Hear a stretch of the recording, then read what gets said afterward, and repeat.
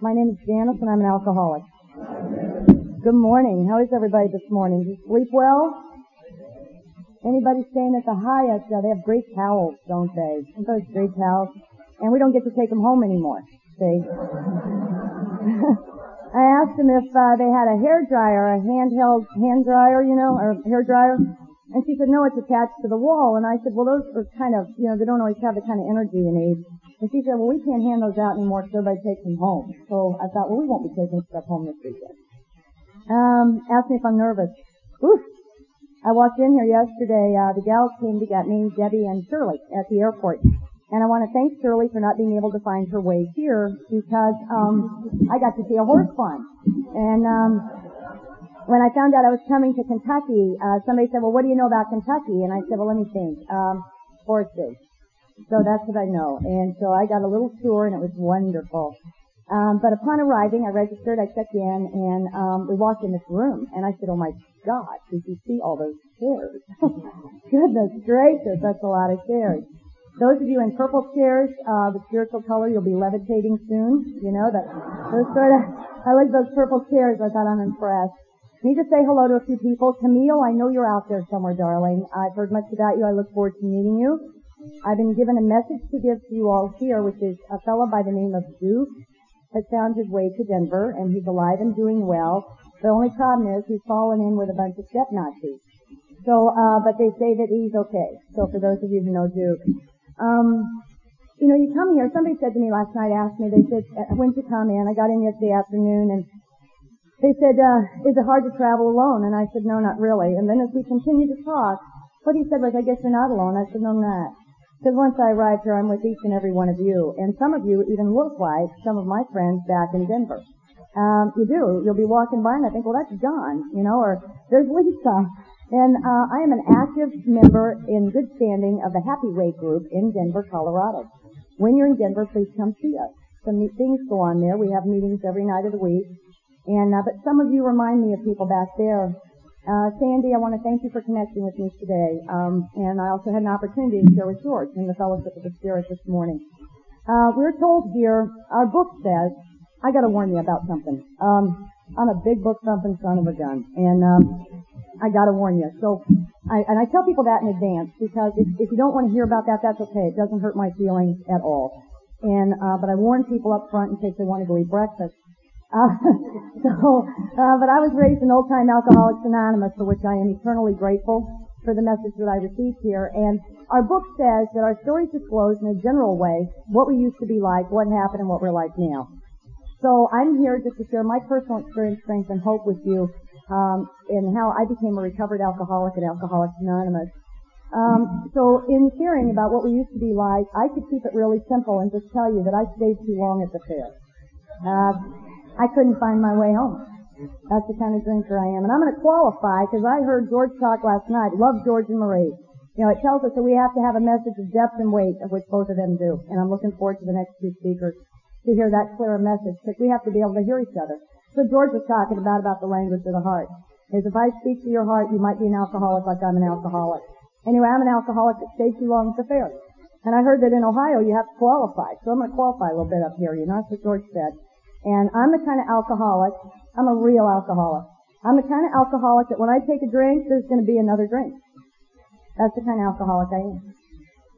And I'm the kind of alcoholic that have trouble stopping, and if I do stop, I have trouble staying stopped.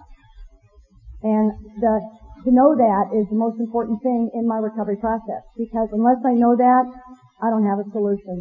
I first off have to know what's wrong with me. How did I drink? Let's talk a little bit about where I came from. I was raised in El Paso, Texas. I don't know if any of you are familiar with that part of the country. It's on the border with Juarez, Mexico. And we're a border city, Twin Cities. And to go back a little further, at the age of 13, I had a brother that was killed in a car wreck. And my dad was a physician. He was a pediatrician. And at the time, I started having bad dreams and things, and they said I had emotional problems. And my dad's best friend was a psychiatrist. And so what they did was they sedated me for these emotional problems that I had, and they put me on Elavil, Stelazine, and Dalmane when I was about 13 years old. So my story starts at 13. And truth of the matter is, we're going to talk about the second step probably a little bit about insanity and what that means. And I once talked to my sponsor when we were talking about the second step, and he said, for the sake of argument, Janice, I'm going to tell you what my sponsor told me, and you were insane the second you were born. We're not going to figure out when you went insane. But, and I was not a normal kid, and we all know about that. None of us have great backgrounds. Some people come from wonderful families who are still alcoholics. But, I was sedated when I was 13 years old, and basically stayed sedated until I was 30, till I found my way here to you guys. I had my first drink when I was 15. I don't know, maybe some of you remember what your first drink tasted like and felt like. I remember my first drink like it happened yesterday. I can remember what I was wearing and where I was. I was at my sister's wedding, and I was in this awful dress that my mother thought was gorgeous, and it was an ugly dress. It was kind of an avocado green, but anyway, it was a good color back then. And anyway, I'm sitting there, and my brother ordered me a Tom Collins. And I remember taking this drink and drinking it, and I remember when it hit about right here, I felt, wow. It was like the great aha experience. It was warm, it was toasty. All of a sudden I was kind of tall, I was a little bit blonde, and I was a little bit bigger busted. And I knew right on that second I had found myself a solution. I didn't know to what, but I knew I'd found a solution. And like any good alcoholic on the go, what was my next phrase? I think I'll take another one of those. I always thought I wanted to drink like a lady. I don't even know what that is or what it looks like. I never drank like a lady, okay? I drank and I drank a lot. And I loved alcohol. My mom was an alcoholic. And really neat lady, and God love her, she suffered with this disease, and she died pretty young.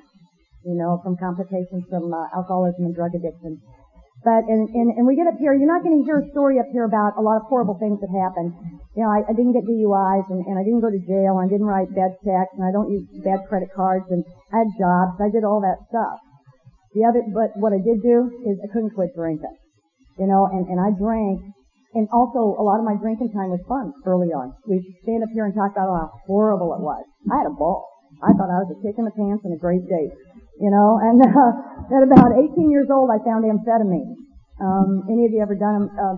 That's a nice word for speed, amphetamine. And I used to call them diet pills. But, I needed to lose weight. And what diet pills do for you, I was working at a radio station, and this disc jockey, I had a hangover one day, and this disc jockey came up to me and said, "Boy, you just look awful." I said, "I feel pretty terrible." And he said, "I've got something here that'll make you feel better." And so he handed me this green capsule. And just the exact same way I remember my first drink, I remember my first diet pill. And what it did was it instantly cured my hangover. It was good stuff. And I am going to talk about drugs a little bit here because I come from the culture and the generation where we did a lot of stuff. And but what I do know is that I'm an alcoholic. I came here to you through Narcotics Anonymous, through another fellowship, thinking I was a drug addict. And truth of the matter is, because someone was kind enough to sit with me in the big book of Alcoholics Anonymous, I found out I'm not a drug addict. What I am is I'm an alcoholic who takes drugs to enhance my alcohol experience. And so what I did was I took amphetamine so I could drink more liquor. And I was a fun date. I could drive my dates home.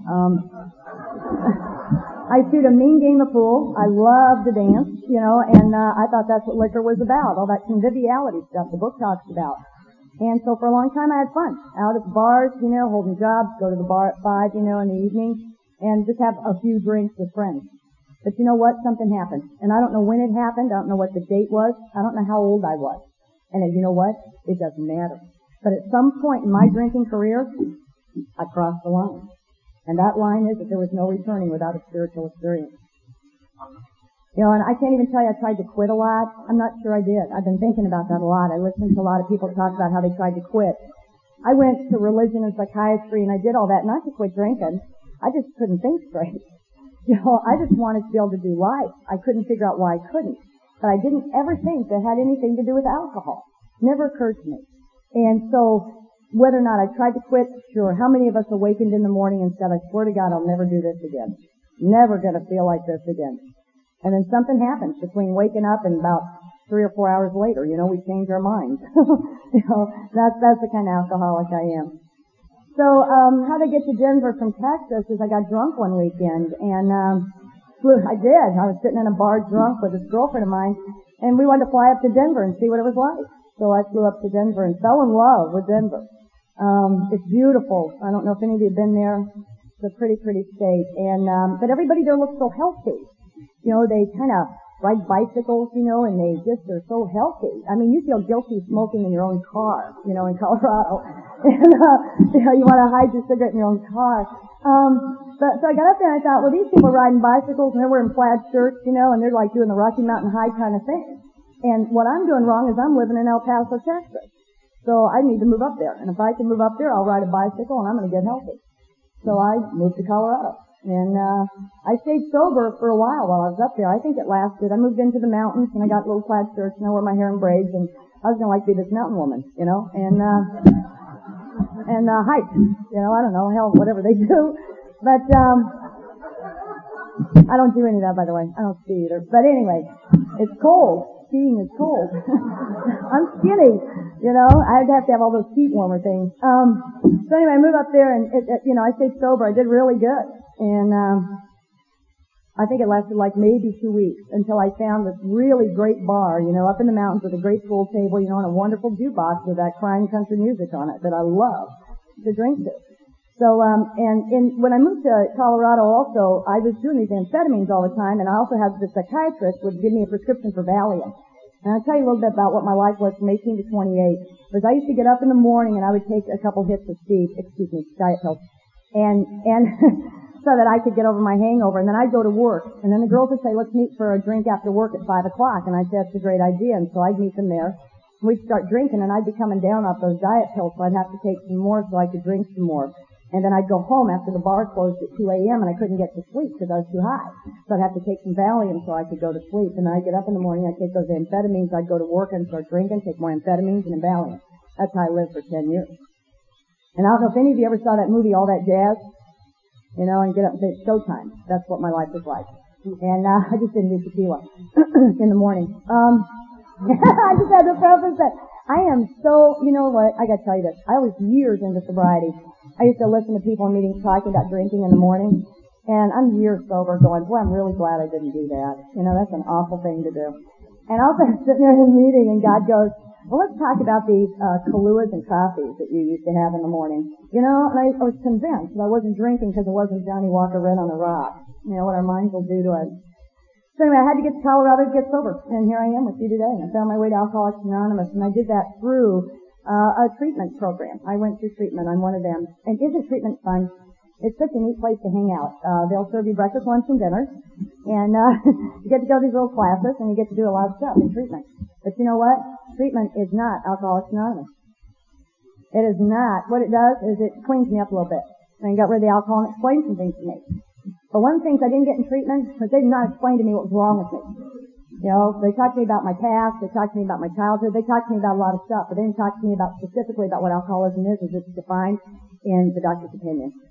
Now, do I criticize treatment? Absolutely not. It's a great place for some of us to go, and treatment centers now really aren't open that much because of a lot of reasons, but the abuse of the system, and so they're not open like they used to be, but I hung out there for 4 weeks. I stayed sober for about a year. And to any newcomers who may be out there, I'm going to tell you a little story. I stayed sober about a year, and I started going to some meetings. And before I left treatment, they said to me, Janice, you have a treatment plan. Where are you going to go to meetings? And I said, don't worry about me, I'll get to meetings. They said, no, let's make a little list of every week where you're going to go.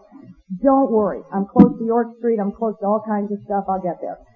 And so when I got out, I didn't have plans where I was going to go. And I'd go to a couple meetings. Have any of you ever come to Denver and been at York Street? Fabulous place, isn't it? Boy, it's full of some real alcoholics, isn't it? Nasty looking old chaps. And I walked in at York Street and I looked around and I said, man, oh man, oh man, these people are real alcoholics and I'm a doctor's kid and I don't look like them and I don't think I have this problem. So then I went to some other meetings, and what I learned to do was I would arrive just a little bit late, because they were all hugging and acting stupid, and I'd stay around for the meeting, and I'd have to leave just a little early, because they would hold hands and pray. And I thought, I've done this, I've been to prayer meetings, I've been saved, I don't need it, but I'll hang out at these meetings. So after about a year of doing that, I woke up, I checked in December 30th, 1979, around November of 80, I started feeling a little bit lonely. Holidays were coming up, and I'm going, where are all these new friends of mine in the fellowship that they were telling me I was going to have? How come they're not hanging out, and how come they're not calling me? I don't understand. And this isn't such a good deal. So I started getting lonely and feeling sorry for myself, and Anyway, well, what do? We feel lonely and feel sorry for ourselves. I ended up going back to old places where I knew that people liked me and liked to hang out with me. And that took me back to McShann's, which was my favorite place to drink. And my friends there knew I didn't drink, and they were really proud of me. And what they would do is when we would sit down, they'd take those wine glasses away and say, "Our friend here doesn't drink anymore." They thought that was great. And then they'd lay lines of cocaine on the dinner plate. Okay? So, and the reason I talk about drugs here is, there's a little message in this, is I went back out on cocaine. And I stayed out on cocaine for 5 months. And the problem with my mind is it told me that I was doing something that was okay. It wasn't Johnny Walker Red, and it wasn't little diet pills, and it wasn't Valium. So something in my mind told me it was okay for me to do something else, and it was not okay, and it almost killed me. So what happened was I had what I call the ultimate second on May 2nd or May 3rd of 1981 when God spoke to me and my alcoholism and drug addiction was removed. I do not believe that I got sober in Alcoholics Anonymous. I got sober, and you guys have taught me how to stay sober, and that's what we're going to talk about. But the thing about the drugs, and I'll leave it at that, is that we don't always talk about total abstinence here at Alcoholics Anonymous. And I came from a fellowship that talks about total abstinence, and I don't get to be smoking dope on Sundays, okay? And I don't get to be doing cocaine just because it doesn't look like Johnny Walker Red. And that was the lesson I had to learn, so I share that with you today. But I know that I'm a real alcoholic. And when it ended for me, it ended. It was over, and I knew at that time that I'd be willing to do whatever it took to never take a drink again. Whatever that was.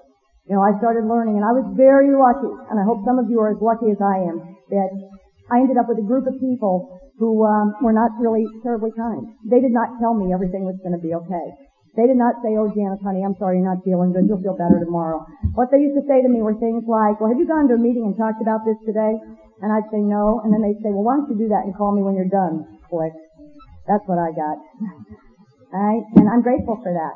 Because I hear sometimes in meetings telling people it's going to be okay. Guess what? If you're a suffering alcoholic like I'm a suffering alcoholic, it is not going to be okay unless we find a solution. You know, we talk in here about, before we pray about, for the alcoholic who still suffers. That could be any one of us sitting out here. It may be a newcomer, and George said it last night. It could be someone with 2, 5, 10, 12, 15, or 28 years sitting here. Both George and Marie talked about active alcoholism that is untreated here in this program. And what I am fortunate to have found was a solution. But the first thing I had to know was what was wrong with me.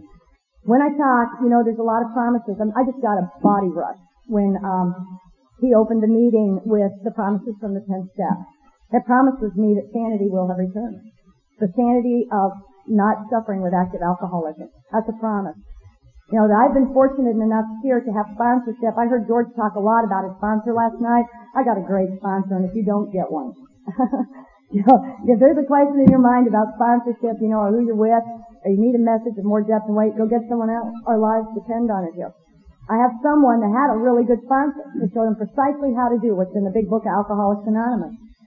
And the way I got this sponsor was I was about 4 or 5 years sober, and I wasn't feeling too good. Any of you ever been feeling quite right in recovery? You know, it's like, skin doesn't fit, you want to shed it. You know, don't fit in your body, and can't quite put your finger on it. And I was a service junkie for years early in recovery. I mean, I was on it all the time. When I got here, I was told, go to meetings, get a book, get a sponsor, work the steps, and be of service. That was the message I got. I did not get, you're going to be okay. Alright? And, so anyway, I go to hear this person speak this night, and I heard some things. And this person, like George was describing, it spoke to my heart. Said some very critical things. Said, you never have to feel this way again. You never have to drink again. And if you're lucky, you will have people in this program who will love you enough to let you make your own mistakes. I said, that guy's for me. Because I'm going to be making a lot of mistakes. You know, it talks about our personal adventures before and after. Had any personal adventures after? I've had more adventures after I got sober, I think, than I did before. And there's no joke. So I listened to this person talk, and it was so precise that they went through exactly what they had done. And I ended up calling this person, talking to him every once in a while. I said, you don't know me, but I'm not a very good sponsor, I don't think. And I heard you say some things, so can I call you every once in a while and ask you some questions about what you do with people? He said, sure. So I call him like once a week. I call it coming in the back door. You know, and I call him and say, you know, this sponsoree asked me this, what would you do? And he'd tell me. I said, thanks. Call him the next week. You know, this sponsoree asked me about this, what would you tell him? He told me. And one day I was talking to him, and he said, well, I would do with him what I do with a newcomer. And I said, well, what is that? What do you do with a newcomer? He said, well, I sit him down, and we open up to the very first page of the book. And we read that book together, word for word, and we answer all the questions. We do everything that's in that book together. I said, wow. I said, would you do that with me? He said, yes, I will. And it started quite a journey for me in Alcoholics Anonymous. And he told me, and he will tell you, I was not properly 12-step until I had 6 years of sobriety. Because I didn't know what was wrong with me. I just knew I didn't want to drink, and I'd do whatever it took not to drink.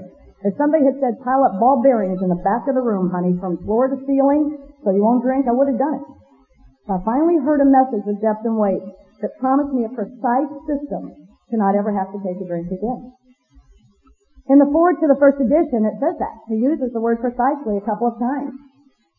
This is a story of how 100 men and women have recovered, to show you precisely how they have recovered from a seemingly hopeless state of mind and body.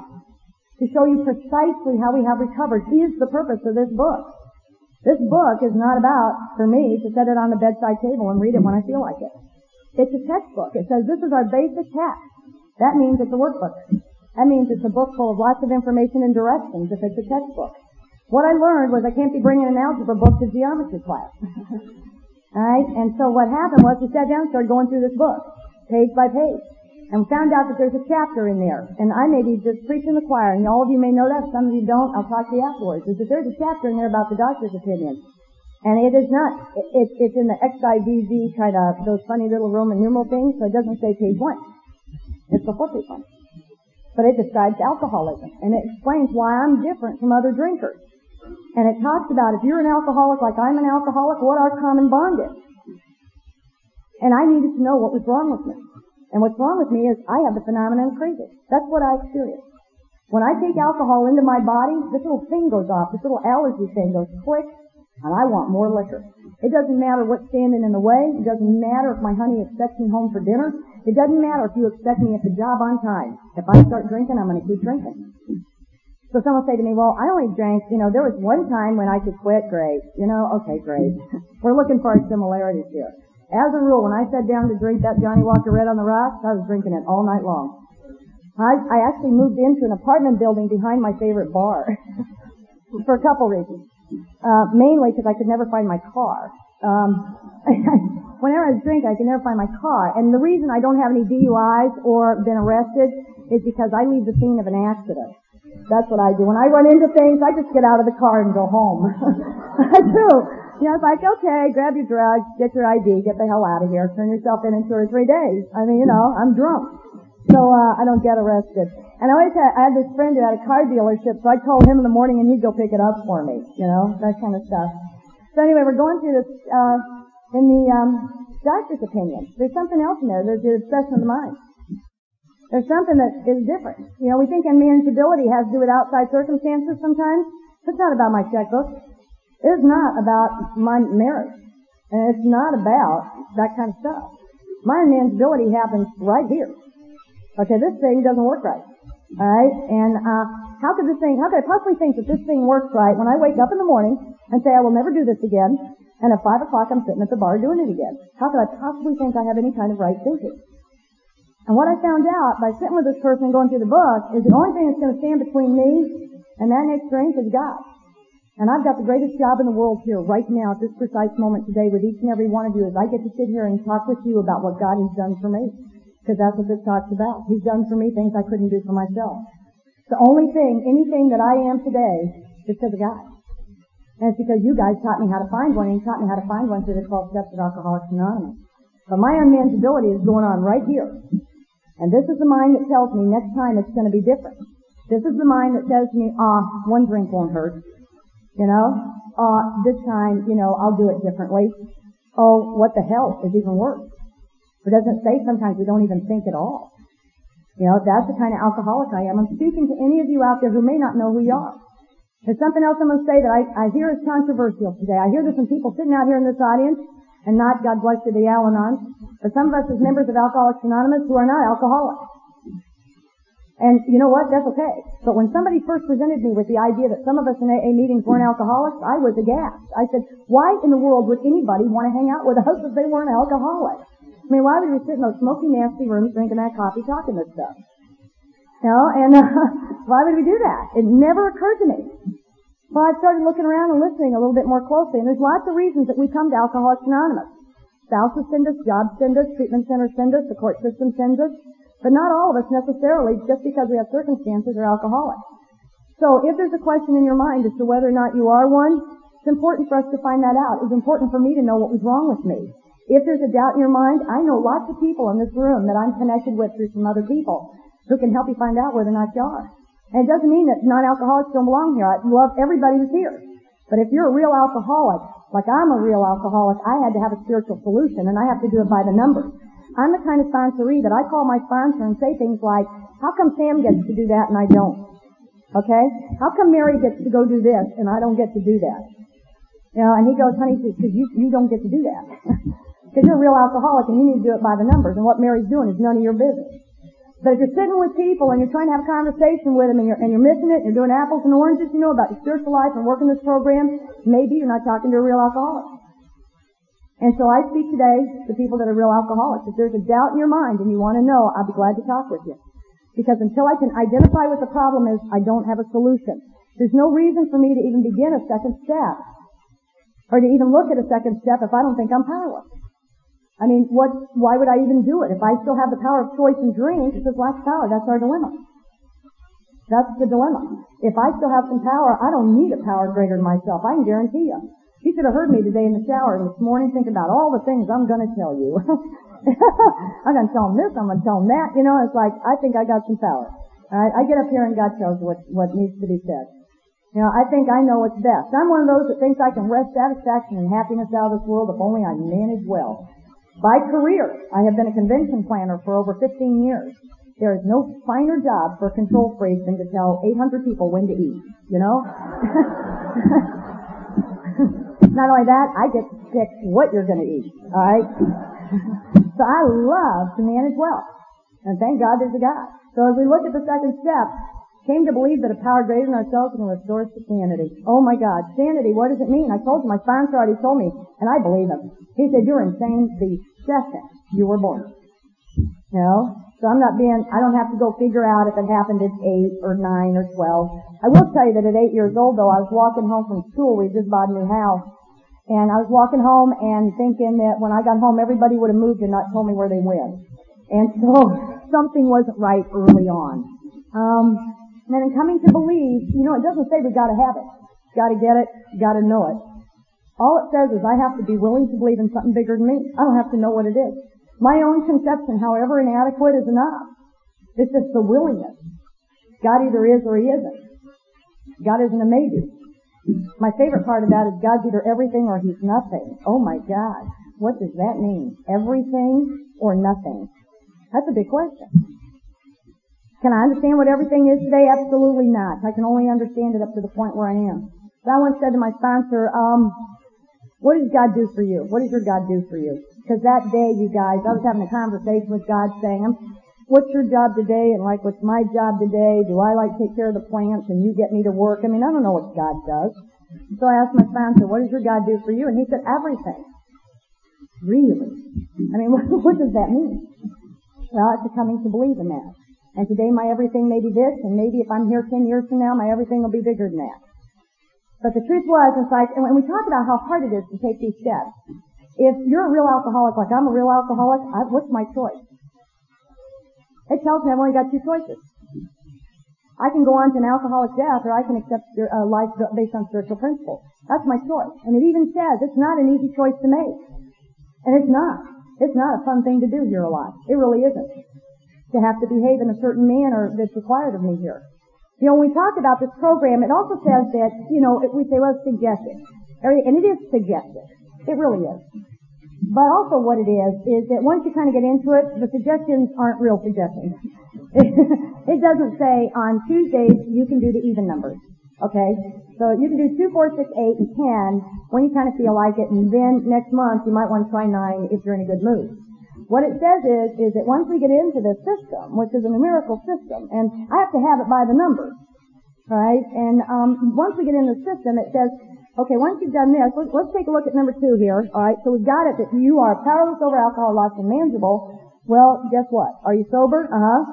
Probably power greater than yourself. Okay, I got that. You know, it's like, so we need to take a look at, are we willing to turn our will and our lives over to care of God as we understand Him? Yes. And then there's a system for doing the thing that comes after that. I have to have it by the numbers, and there's a reason it's by the numbers. And the thing about it being in numbers is it'll usually tell us in the book how we feel before, what the step's about and how we're going to feel afterwards, after we take it. And it makes us great promises. It's like the promise in the 10th step. It's a whole paragraph of promises about how the insanity of alcohol will be removed. That we're going to recoil from it like from a hot flame. That we're going to be placed in a position of neutrality, safe and protected. I got to tell you a story. Some friends had done something for me, and I was going to buy them a gift, and they like wine. And I went to a liquor store to get them a bottle of wine. It was the strangest experience. I mean, it was so weird being in the liquor store. I mean, I felt like it had been 15 years since I'd been in a liquor store. And I'm asking for a bottle of wine and laughing to myself and saying, you know, I never thought this day would come. God did that. And I had to go to the clerk and say, like, where's the wine? Whereas before I would have been taking out the quarts of scotch. You know, and, but all that has changed. But I was able to, like, buy them this bottle of wine. But being in that liquor store, I know, you know, that I'm in a completely different place today. And God did that for me. So in our second step, when we take a look at that, what's our choice? Is there really a choice? Is there another way to do it? Not for me. So then it says we made a decision to turn our will and our lives over to the care of God as we understood Him. Well, how do we do that? You know, I like to think that I'm going to have some major experience in doing that right on the spot. You know, instantly God's going to appear. And I'm going to know all this stuff, and I'm going to be psychically changed in the third step. That has not been my experience at all. And I've been a little nuts in my recovery. I was listening to Marie and appreciated her honesty. My recovery at best has been an arduous journey, you know, and my relationship with God has been pretty tough. And to come to believe in that, because I was a person who came in here who didn't believe in God. That's a lie. I believed in God for you. I didn't believe in a God for me, which made me an agnostic. I didn't believe that I could have a relationship, a personal relationship with God that would help me. And so, in the third step, when we make that decision to turn our will and our lives over, that's all it is a decision. But what happens after that, it says, it's of no use unless immediately followed by some action, which is a house cleaning. You know, in our third step, too, it talks about the things that are wrong with us. You know, and I remember when you go through the book with somebody, and you may have read it, I don't know about you, but I'd read this book a lot. And when I sat down with this guy and went through this book, there were things in there that I had never seen before, that they'd never even come out at me. And things about lack of power, that was our dilemma. And that the purpose of this book is to enable you to find a power greater than yourself which will solve your problem. That's the purpose of the book, which completely blew me away. I had never seen that in there in 5 or 6 years. So I knew what the purpose was and why I was doing this. So it teaches me to write inventory. But prior to that, it talks about why I have to do this. It talks about selfishness and self-centeredness. It says that we think is the root of our problem. Self, manifested in all these ways, is what's at the root of the problem. And in order for me to have God in between me and that next strange, I got to be rid of self. In order to protect me from that strange mental blank spot, I got to have God between me and that next strange. And this is the only way that I've been shown that works by the numbers. So it describes me in the third step. It describes me when it talks about that person that's sweet and kind and, I don't know, what are we, manipulative and, you know, but the way it describes it, now that's me, I'm a nice, kind, sweet, wonderful person. You know, but it talks about, the truth of the matter is, we're a little bit of both. And I was the kind of person that, like, when I was angry with you, you know, I would get sweeter and sweeter and sweeter to get my point across. You know, it's like, and the angrier I got, the kinder I got. You know, it's just like I would just go to any length to get my point across, but I'd never show you my anger. So I thought if I was sweet, it was okay. If it looked good, it was okay. And I found out here that's not okay. You know, so I take a third step. And how we take those third steps, I love what Marie said today. You know, it's about taking it with someone else. And when I work with people, and I'm really lucky, I get to work with a lot of women, and but it says we think well before taking this step. And I ask people to go home and think about it for a week, because I've been told God takes our third step far more seriously than we do. If we've ever taken a third step and not followed up on it, you know what the consequences of that are. So in taking that third step, I have to launch out on a course of vigorous action. And that's in doing my inventory. And in looking at my inventory, the 3 areas that we look at, you know, and that's a little message. You know, this book is very, very specific about things that are going to get us strong, too. It talks about if we fail to enlarge our spiritual life, we work in self-sacrifice for others. And when harboring such feelings, we shut ourselves off from the sunlight of the spirit, and the insanity of alcohol returns, and we're sure to drink again, and for us to drink is to die. I also talked about continuing to participate in sexual behavior that harms others. It's going to get us drunk. But it's very specific about that. And you go to meetings and somebody's gone out and they say, well, I just quit going to meetings. And, but the friends I know that have gone out, and I've had some friends die here, and, friends that have gone out, it's like, what kind of behavior am I participating in today that shuts me off from the sunlight of the Spirit? because that's the thing that stands between me and the next drink. And inventory is a tool for me to be able to look at that. Because it says we need to face and be rid of the things that are blocking us. Well, blocking us from what? Blocking us from God. It's a fact-finding and a fact-facing process. We're going to put all this stuff down on paper, and that's what I've had to do. I've written a lot of inventories. I do not come from the school of thought. I've been really lucky. The people I work with, they go through the work on a pretty regular basis. And I just came through another set. I had an opportunity to do like a little workshop in my house with 7 or 8 people. And we went through the steps over a 7 or 8 week period. We did step 1 in a week, step 2, step 3, etc. And every time I go through the work, I take a look at my alcoholism. I say, could I maybe not be an alcoholic? So that I can take a look at that again. And I got to go back through the work once again. And this is the first inventory I've written, you guys, that when I fifth stepped it took less than 6 hours. It took me half an hour. I was just thrilled to death. And, but I have these volumes of inventory. And, we got a lot to catch up on. I'm one of those in recovery that's been sicker than others. And I didn't find out what sicker than others was until I had about 6 or 7 years. I really thought I was the queen bee. You know, and that I had a good job, I dressed well, I did all the stuff, I was a service junkie. And I woke up at about 6 or 7 years unable to function in my body. And I listened to Marie talk about that, and I went nuts. I went nuts in 7 to 10 years. And, had a lot of problems. And I'll share some of that with you today, because we do life here in Alcoholics Anonymous. And, what we get though is a God that helps us do that and a system in these steps that allows us to come out of it. While I was in recovery here, I got involved in a relationship. I'm sure none of you have done any of this, but I've been the queen of relationships, and they just didn't make sense to me. But this particular one was more interesting than others. It was a really abusive relationship. It was a really dangerous thing that was going on, and my anger came out. And I'm not going to stand up here and tell you that it was this guy's fault, because I am no day at the beach. Okay, I'm pretty fiery. And I loved Marie talking about throwing those clay pots. I broke every mug and every ashtray in my house during the course of this relationship. I almost had no dishes. But what I found out was I was angry. And I speak to women out there that you're having any trouble with your anger, talk to somebody about it. Because we're taught not to get angry. We really are. We're taught little girls don't do that and nice ladies don't get angry. I don't get angry. I get homicidal. I am pure fire. I'm Italian and I'm wild and I'd love to blame it on something. I was full of rage. And I'd call my sponsor in the middle of this stuff, and he would say to me, "You're outraged." Outraged. And I was outraged. Boy, everything was out, boom, broken. And, and you know that line about pause when doubtful or agitated? And he'd say, you need to pause when you're doubtful or agitated. And I said, honey, I go from calm to ballistic in a nanosecond, okay? I don't know where that pause when doubtful or agitated is. But I was in a relationship that had the potential to kill me. And, we were very dangerous for each other. And we were, you know, and actually I used to love it when he would drive up. My adrenaline would start pumping and I think, here we go. You know, we're getting ready for the next round. And, it was just wild. And I was doing some crazy stuff, 6, 7, 8 years, 9 years. And I found out also that I had some issues that were outside of Alcoholics Anonymous. I went to therapy and I'd like to share that.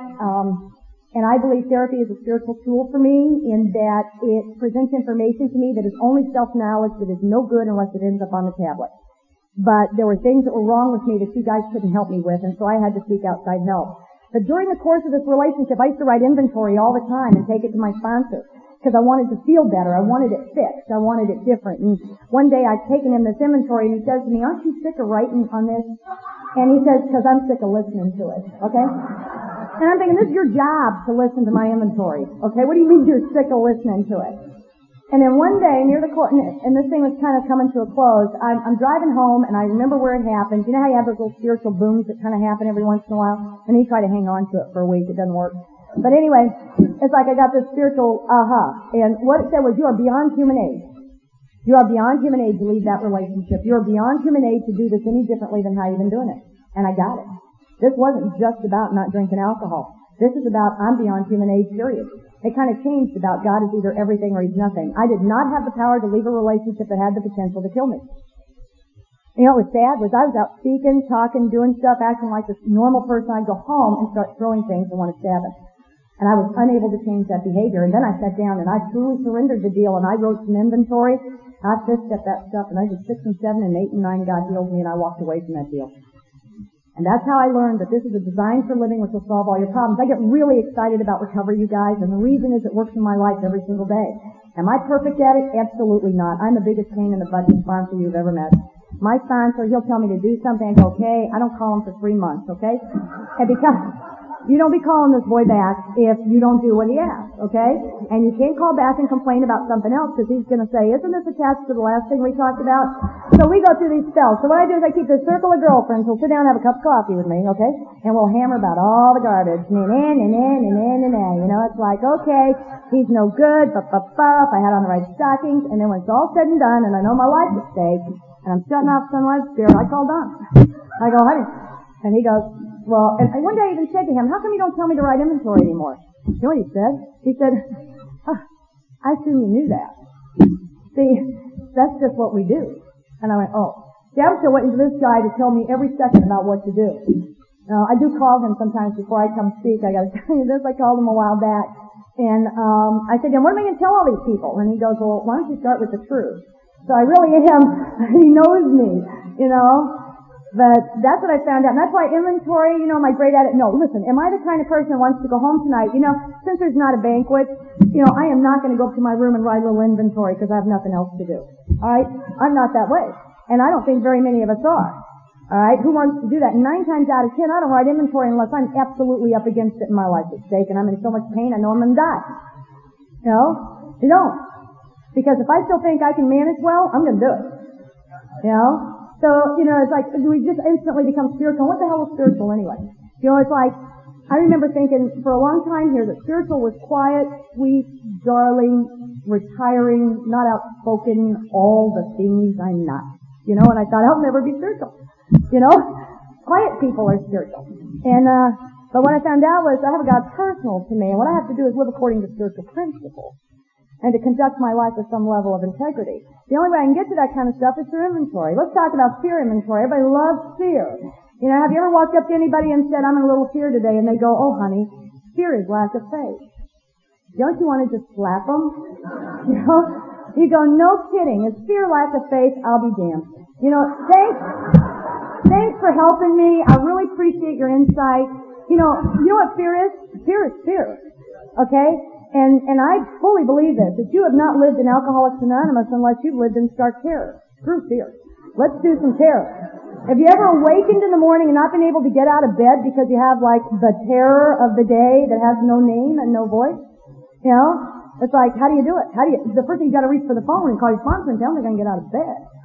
You know? And I'm told I'm supposed to check in first thing in the morning with God. I said to my sponsor, what do you say to God first thing in the morning? And I'm thinking he does some big prayer, right? You know what he says? He goes, well, you know what I say to God in the morning? I go, good morning, God. You know? Good morning. I go, really? That's the first thing you say to him? He says, yeah, just good morning, God. How you doing? You know? And, but I wake up in terror. Ever had the night terrors? I run a little business. Alright? And I haven't been hot on it lately. And my sister and I are in business together. And the funds are not flowing in. But I'm thinking it's going to be okay. I go to bed one night. I'm lying in bed and I'm having my cup of sleepy time tea, reading a little book, being very spiritual, headed off into the land of Nod, right? Very quietly, and at 11 o'clock, this voice, the voice that I love so well, comes across and says, you're going to starve to death.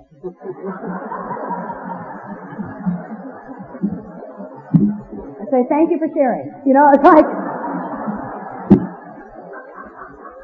that one kept me up till about 3 o'clock in the morning. So let's do a little start here. But truth of the matter is, let's quit acting spiritual and let's find out the truth about who we are. And if I think I got it all sewn up, I don't need any God helping me with stuff. I don't need a God to get me out of this. I don't need you guys if I got it all sewn up. I got to stand up here and tell you guys, I hear the voice at 11 at night telling me I'm going to starve and be pushing a basket. That's what I hear, and I bet some of you hear that too. The other thing is I've done crazy stuff here. Crazy stuff. And I will share this. I've watched people get loaded because they did crazy stuff. And they didn't tell anybody about it. I fully believe in the take it to the grave stuff, that if you have a sponsor that you can't tell your take it to the grave stuff to, get up off it and go get someone you can because our lives depend on it. And we do crazy stuff sober. You know, I thought when I got here that things would instantly clear up and I'd be this instant everything about me. Everything. From beginning to end. He was out of town for 2 years and I just fished up some stuff with him because I said, I need to catch you up. I need to catch up on where I've been. He knows absolutely everything. He knows my deepest, darkest secrets. And some of us have those deep, dark secrets we need to share with people. So fear is the evil and corroding thread. The fabric of our existence is shot through with it, it says. And you can imagine what a fabulous picture that brings. Here's the fabric shot through with these threads of fear. It talks about sets in motion trains of circumstances. You know what that is? strain, picked up the speed, but didn't we in truth set the ball rolling? My sponsor used to say to me, and he told me this, he said, fear feels like it happens right in here in your center, in your gut, because that's where you feel it. Starts right here. This is the thing that's unmanageable. This is the thing that's got to get cleared up, because this is where the fear starts. It's the voices that talk to me. And it talks about our relationship inventory. It calls it a sex inventory, and I call it, and some of my friends, we call it a conduct inventory. Review our conduct over the years past. Now you take a look at that. Whatever the kinky stuff is, whatever that stuff is, but how do I conduct myself with each and every one of you? And I want to talk to women a little bit here. See, I've done everything Mother told me not to do. And I bet a couple of you have too. Alright, it's really easy for certain people to get up here, we listen to these guys tell these stories about these women and these fast cars and this stuff they did. And we get up and go, yeah, I did a couple things, Make a list, get rid of it. Because we all did it. And God loves each and every one of us the same. And one of the greatest gifts that I've had in my sobriety is my relationship with women. And being able to sit with them and share with them and have coffee with them and talk about the truth of who we are and how we did everything Mother told us not to do. Alright, and until I get that stuff discussed and get it out on the table and share that with God and another human being, I'm not going to get better. I'm going to suffer with a crazy mind and the shame of who I was. So I speak to women and it's got a bad temper, talk with someone about it. It's not pretty, but we can get over it. I just love women in recovery. I like you guys too. I've had a few relationships, so I like you guys too. But to women, that we need to stick together in this stuff. So a fifth step, let's talk about a fifth step. I have a sponsor I can tell anything to. I told you, I told him I take it to the grave stuff. And at the very end, you're fifth step in this stuff, and you know that this is when you gotta tell me the absolute worst thing you've ever done. I'm shaking, I'm sweating, I'm dying inside. I can't even look him in the eye. And I said, this is when I tell you it all, don't I? He said, yep. And my heart was pounding so hard. And I got ready and I told him something I'd never told anybody ever. And I looked at him and I said, it's pretty sick, isn't it? And he said, yes, it is. I said, I knew it. And then you know what he said? He said, let me tell you something I did once. And he told me a little story. And when that was over, I looked at him and I said, that is really, really sick. Okay? But the best part I got out of that was that person looked at me like they totally loved me. I finally had experienced unconditional love. This person knows the one thing, which if you want to talk about it, I'll tell you guys later. But he knows the one thing about me that nobody else knows. And I knew what it was like to be loved and to be accepted. And you know what? I don't even think he remembers it. He doesn't care. He doesn't care what was in that. What mattered was that I was sharing that between him and God. I had to get that stuff out, and that's what the instructions tell me to do. If you're with a sponsor that you don't trust your toes, go get another one. Because our lives depend on it. And not being ugly about it, it's like we need to do that. 6 and 7 are two of the most wonderful steps. I mean, they all are. But in 6 and 7, we talked about the things that we find objectionable. I've written so many inventories, you guys, and then what I'll do is I'll have these tablets, and I go to do 6 and 7. I say, okay, God, look at these tablets. They're all objectionable, and let me quick slam off that 7-step prayer because I got to get to dinner with my honey. Okay? I'm out of here because I'm thinking they're quick steps. And what's happened here over the last few years is a couple things happened. It says to me, am I now willing to have God remove from me all the things that I find objectionable? And this voice came. We're going to talk about that voice.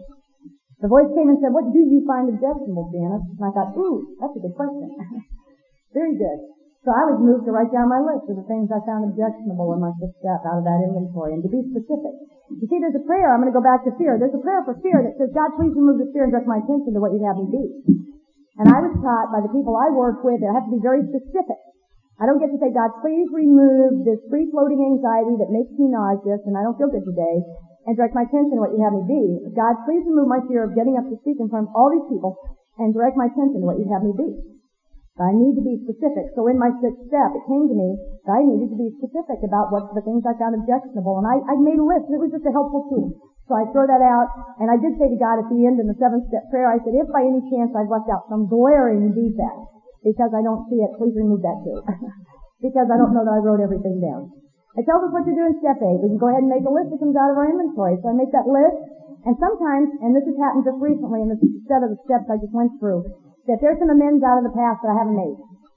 There's some people on old inventories I haven't taken care of. I don't know how much of an effort I made. And there's some little amends stuff, $25 to this guy, 50 to this woman, this or that. All of a sudden it came to me that it's time for me to clean up my business. I don't know how long I'm going to be here with you guys. And I may only pass this way one time. I hope I get to visit with a lot of you today. but I better be getting my stuff cleaned up. Am I noble? Absolutely not. I don't clean my stuff up to be noble. I clean it up because you guys told me if I don't, I could get drunk. I go clean up my side of the street. You know, and one of a story, the first amend I ever made, I was told to make your hardest amend first, and I had this uncle, God bless him, he's gone now. He died like last year, and he died with 11 or 12 years of sobriety. So I was a pretty crazy little girl, you know, and I went out to California, and I was there to stay at an uncle, and I did some pretty crazy stuff, and I needed to call and make amends for that later on, and involve both him and his wife. And I called him to make my amend, and he was in the program at the time. And we had a great visit. It was wonderful. And then I said, well, you know what? Now I need to call Aunt Dorothy. And he goes, no, don't think I want to deal with that. 20 years ago. Don't bring it up. Blow it off. I said, okay, because I wasn't going to go and do that and cause him harm. And then all of a sudden, after about 15 or 20 seconds, he said, you know what, honey? Sounds to me like you're working this thing like your life depends on it. You go ahead and call her because God's bigger than both of us. And I got to call her, and it was the finest amend I ever remember making. And we cleaned it up, and she's been sober longer than I have. But those are the kind of experiences we have. I'll tell you another one. I got a brother. God bless him. He's a guy I wouldn't have dinner with if you paid me. Okay? I tell you that right now. God love him. God bless him. We just come from I don't know. There's a difference. But I owed this guy an amend. I'd stolen some things from him, and I had mistreated him. And through your direction, I went and I made that amend to him. And I had a friend who took me over to his house to make the amend, and the friend was sitting out in the car with the windows rolled up because it was winter, and the door was closed. And my friend out in the car could hear my brother screaming at me. And he was screaming at me about what a no-good, dirty, worthless person I was, and I was the only scum of the earth that would have stolen from him, okay? And I'm sitting there going, oh, God, how long do I have to take this? And God goes, a little longer. So he ranted and he raved and he went on and on and on, and I disagreed, and I wrote the check and gave him back the deal. And I walked out of that door, and I didn't know it then. I found out a year or two later, but I walked out a free woman. Because I used to be terrified of running into this guy in Denver just because of that energy, and I ran into him one day a year or two later. And I went up to hug him. You know, this guy doesn't like me. But I was so excited to see him, and I knew then that God had done for me what I couldn't do for myself. I'd been healed, and I'd found forgiveness for my brother. And I was done. If you haven't had that experience, I hope you get it. Because that's what this is about here. It's about being free. It's about getting free of all that stuff that stands in the way between me and God. 10, 11, and 12. Boy, I'm jumping together here just a little bit, but the 10th step tells us if we follow directions, we've begun to sense the flow of His Spirit into us. It doesn't say that we get like a rocket blast. We've begun. And this is a lifetime process. Our job is to grow in effectiveness and understanding. To grow in that. And it's a lifetime job. And that's where all those promises are about not drinking anymore. You know, and it's an ongoing process. It's also my daily check. I get a daily check, an all-day check with you guys about my behavior. Because I'm so dangerous. I'll tell you about the 11th step. Come to find out, the 11th step was suggested I do it earlier in the evening rather than at 10 o'clock because I like to watch 9 o'clock TV, like ER and, you know, important stuff. And I said to my sponsor, well, I can get it done by 7 and hopefully I won't get in any trouble between then and bedtime. He said, that's doubtful. Okay? So that's what the 10th step is about.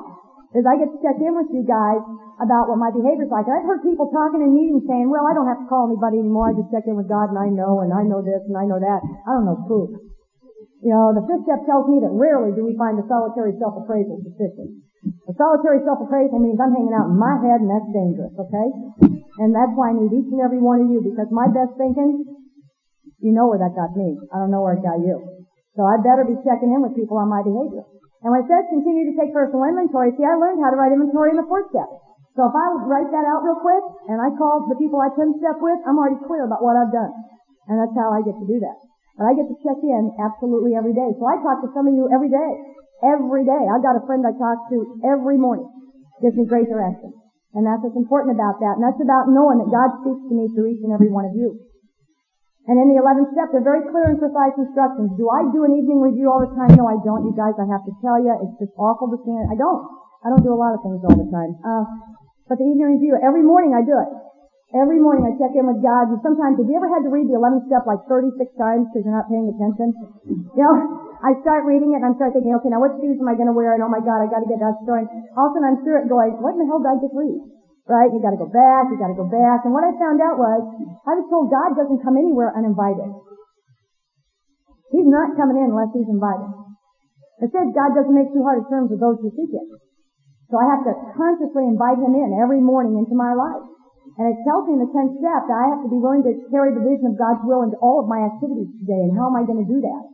And it promises me that I'm going to have right thinking, but the way to have right thinking is to align my will with God's, which is through prayer and meditation, and all these numbers just sort of start falling together. You know? But all of this has happened by you all, by good sponsorship, and people showing me my way through these 12 steps. But you know what's neat is that the deal works. And it talks about this at the end of the 11th step. It said it works. But I don't get to know that it works if I don't do it. You don't know how many people have come to me and said, this program doesn't work. And I go, really? Well, what step were you on? The 4th. What happened? I quit. This isn't working for me. Where are you? The 9th step. Are you done? No, I don't want to do those. Well, if you don't do it, you don't know it works. We don't get the benefit if we don't do the process.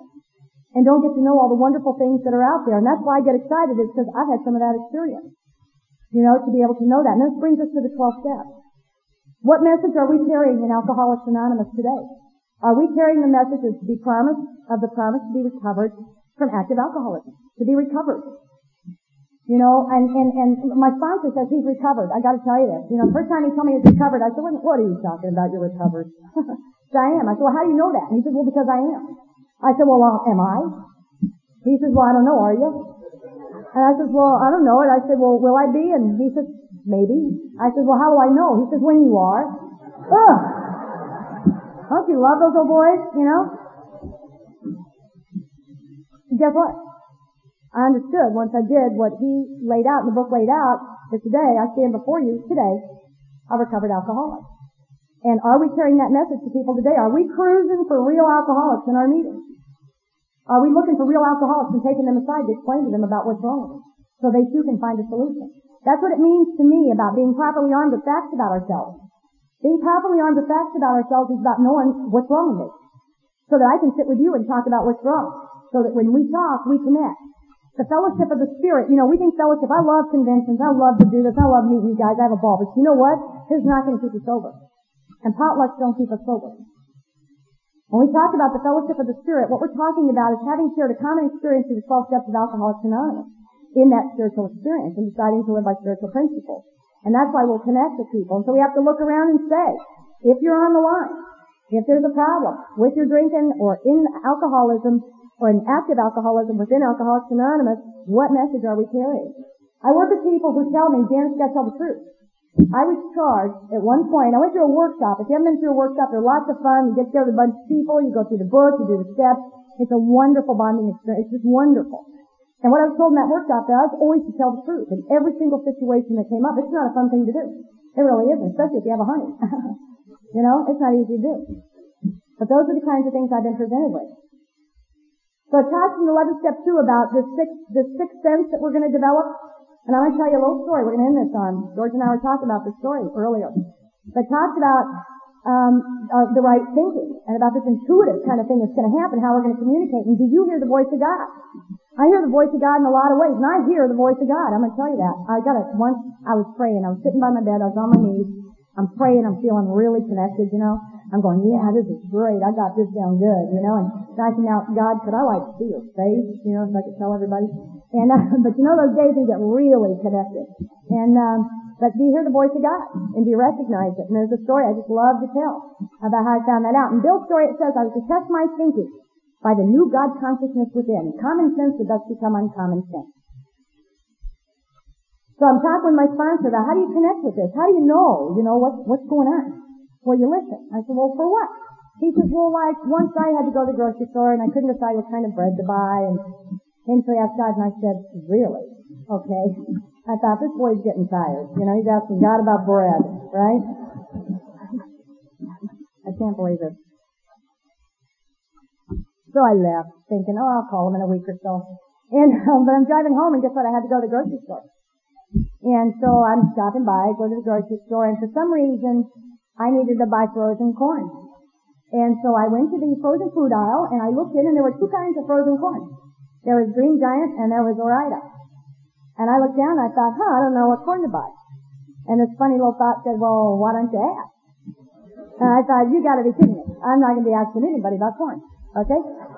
But I thought, well, why not? I'll ask, what's this? So in my little head, I said, okay, guys, what corn should I buy? And as soon as I did it, I thought, this is a stupid. Hey, what are you doing standing in the store asking God about corn? Pick up that Ore-Ida and get on down the aisle.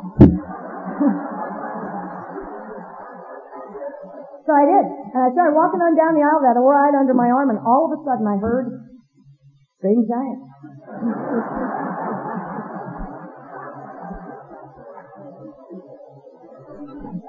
What would you have done if you were me? I mean, you know, just standing there in the Safeway, I heard it. I just paused for a second. But I went back, and I picked up the Green Giant. I figured, if this boy's going to talk to me about corn, I better be listening and paying attention, following directions. And I love to tell that story. You know why? Because it makes people laugh, and it gets a little light and all that, but if you go out and tell my story, you're telling my experience. This is about our personal experience, strength, and hope. And if you haven't heard the voice of God, go ask him a corn about it. In the funniest little ways, because the truth of the matter is, I need to know what that voice is, because it tells me I'm going to pay in all kinds of absurd ways. And I have. Believe me. Have you ever looked across the room at someone and gone, it's a God thing? And then you take them home, and you can't get rid of them for 3 years, you know? Yeah, it's a God thing, you know? And you're convinced that it's a hormonal thing. But it takes a while to get that figured out. God and hormones, you know, it all kind of goes together. So it talks about us being rocketed into the fourth dimension of existence. I gotta tell you that I thought the fourth dimension is I like to cavort with celestial beings on faraway galaxies, okay? I love to check out anything spiritual, anything. I don't care books, religions. You would not believe all the churches I've checked out since I've been here, because I can't. But this is my foundation. I've been to Sweat Lodge, I've been to Temple, I've been everywhere. Because I want to know how other people experience God. But I think that the fourth dimension is about being flat out there thinking you're on drugs, okay? Checking out with God. But what somebody was kind enough to explain to me was that 3 dimensions is height, depth, and weight. Okay? 3-dimensional figure. 4th dimension is perception. So what's happened here is my perception has changed, my awareness has changed, and God has changed that. That I see things differently today than I did before, but only God could create that. Okay, so that's what happened. What am I like now? I got a little house, I got a little car that doesn't leak oil, and I got a little business. Everything I've got is little, okay? It's like a little car, a little house.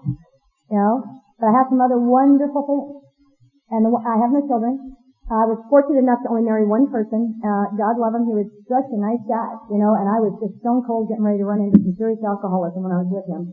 And I was smart enough to leave, and he just didn't understand. And so my sponsor has even said, the one smart thing I've done here is I haven't taken every guy I've dated down the aisle. So I haven't gotten married a lot. And but the things that I have gotten is that I can live today with a little bit of integrity in my life. I have an awful lot of friends, a tremendous amount. We have a Christmas Eve party at my house every year, and I have about 75, 85 people there. I've been doing it for 11 years. And the reason I started that party was because I didn't want to be alone on Christmas. And now I found out the party isn't for me, it's for you guys. So if you're in Denver on Christmas Eve, you need to come by my house. You know, I get to sponsor people. It's been a wonderful gift. If you've not sat across your kitchen table or wherever you do your work with somebody, and when you see the light of God come on in them with a fire like you've never seen before, and know that you had nothing to do with it, that's living. And it talks about, too, you know, about the fellowship growing up around us. I have a wonderful network of friends, you know, that are doing this work and that I hang out with and that we carry the message. You know, one of the things I haven't done is done a real 12-step call. You know, you hear these old guys, God love them, that went out there and just did it. And I think the treatment centers is what stopped us from doing that. Now that they're closing, we may get some experience going out there doing that. But I do have people in my house all the time. The other thing is I get crazy people. I get the crazy women. Oh my God, they're insane. I get them between 3, 5, maybe 7 years. And they're usually suicidal. You know, it's like, and I get it. There's more to this than just not drinking and not doing drugs. And there better be a God. And that's the bottom line, because if there isn't, I'm in trouble. So I have a little honesty in my life today, a little integrity, and I get the opportunity to come and share with you guys. I get really excited about being in recovery and being recovered, because I know it works. If there's a doubt in your mind, I'm not selling it to you, nothing. I just get excited because I am not the dredge I used to be. God's made something here I couldn't have done. I live with my sister. She doesn't have my problems. She looks at me and says, I'm so proud of you. I said, don't be. There is nothing noble about what I did. I got here out of necessity. There was no place else to go. I stayed too long at the fair. If I've learned to live life by other principles, it's only because of what God's done. But I couldn't have found it without working the 12 steps of Alcoholics Anonymous. Anyway, I hope to visit with lots of you on here. We're trudging the road to happy destiny, and I look forward to seeing lots and lots of you on that road. God bless you, and have a wonderful weekend.